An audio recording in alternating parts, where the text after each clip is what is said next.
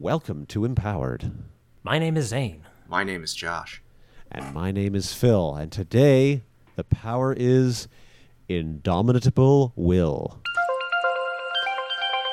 I'm surprised I said that even correct. Indomitable Will. I'm just letting auto spell do it. I'm letting auto tune just make sure that worked. So this is the name of Will, who cannot be defeated, famously. Pretty much. Is that what's happening? It's pretty much, but your name doesn't even have to be Will. Is Goodwill Hunting? You're not even you are yeah, you know what, it is people named Will. You're immune to all forms of temptation, including subordination manipulation, telepathy, mind control, and subliminal seduction. Who wants that? And peer pressure. Yeah.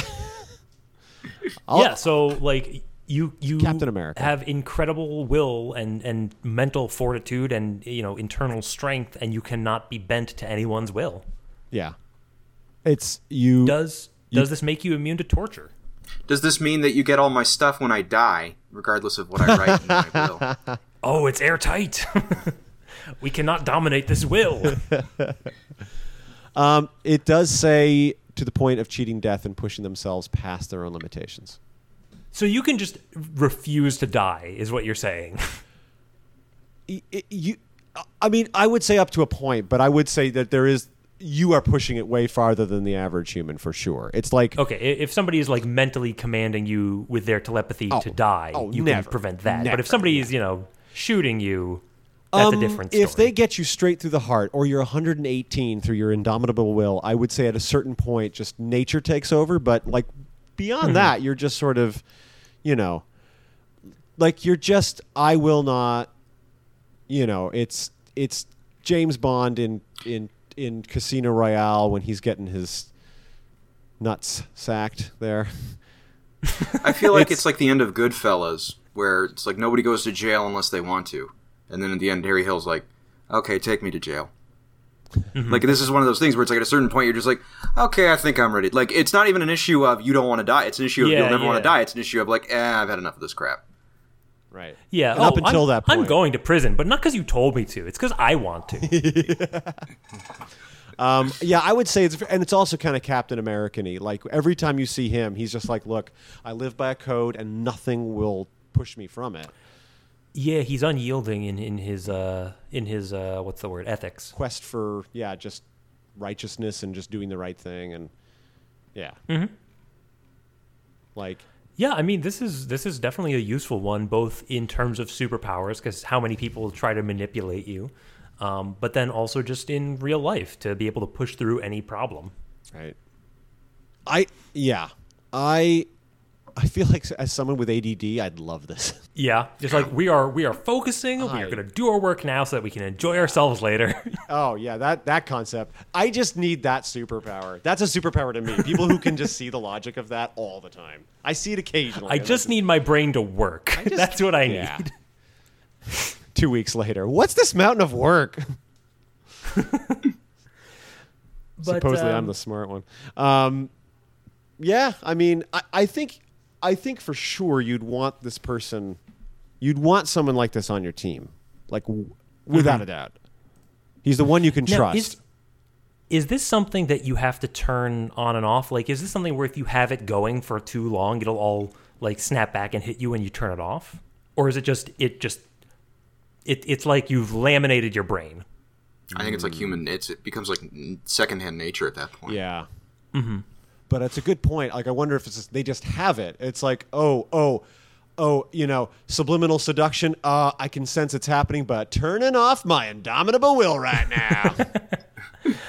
I like the idea of this making you immune to like other forms of manipulation. Like if somebody's trying to transform you, like polymorph you from one form to another, you can just like refuse it, right?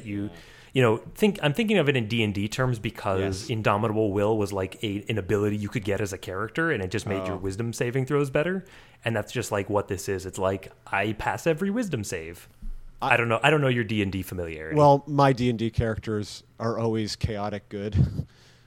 Or chaotic neutral to chaotic good, and I think Indomitable Will would be up just totally opposed to that idea. Like, you can't be the Harpo Marx and still just be like, oh, like, there's a joke here. Hey, buddy, you got a cup of coffee? He just pulls a cup of coffee out of his, like, you can't have indomitable will and pull a cup of coffee out of your trench coat. Yeah, yeah. You can either be the straight man or the wild guy. Like, You're Zeppo Marx at best at this point. So, On that topical reference. lost my train of thought. You say Zeppo, and my brain's like, oh, I'm thinking about Zeppo now. You did this to Hey, have me. you heard my LaGuardia quotes? User can face great physical pain and psychological trauma and refuse to surrender. So that's useful, right? It's Lieutenant Dan. Oh yeah. Now there's the thing though, right? Because he never gave up, but he kept going. But at the same time, he was doing some war crimes. I don't remember the exact point of the movie, but I feel like it must have happened. And also when he gets back, I don't think he actually really does deal with the psychological trauma of being back and wounded and all that. He has to have Forrest kind of help him through that at first. So he probably doesn't have the. He gets it back, but I think he has it on the battlefield. Yeah. Forrest has it. All he knows is how to move forward. That's true. But yeah, what if you're working for the bad guy and you have indomitable will and you refuse to budge and you refuse to see that your actions are evil? Well, then you wouldn't be working for the bad guy at that point. You would be. Oh yeah, he's the good guy. You'd be alone. No, you'd be a lone wolf. No, you'd be a lone wolf. You would like.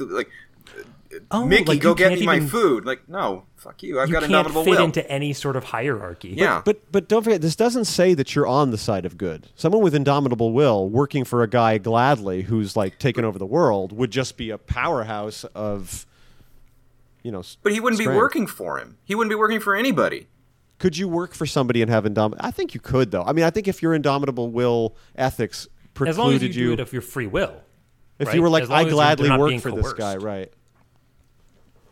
And then you get into the whole like, well, is money a form of coercion? That whole thing. Do the henchmen get money? I never really understood that concept. It's an internship. They get college credit and they work for exposure. Number 6 on The Prisoner. What? Does he have indomitable will, number 6 in The Prisoner? Well, no, he clearly doesn't because he wouldn't be there if he had his choice. I like the idea of like anyone who goes to supervillain college has to be a henchman in the same way that if you're getting a psych degree, you have to do a whole bunch of tests. Like you just sign up like, okay, this semester you got to do 3 psych exams. This year you have to try to take over 3 different principalities. Small duchies. Yeah. Oh, yeah. Well, we're not up to duchies just yet. You got to work. You got to climb that ladder, baby. Antwerp Set fire is to a gone. village and come back to me. Yeah, I do like that idea that there's just this little like, and that one rich, the son of a rich, overlord just gets to bypass all the. Yep. Oh yeah, yeah. Just because he was automatically- technically on the raid when he was 8 years old. Mm-hmm. Yep. This took a weird turn. Yeah.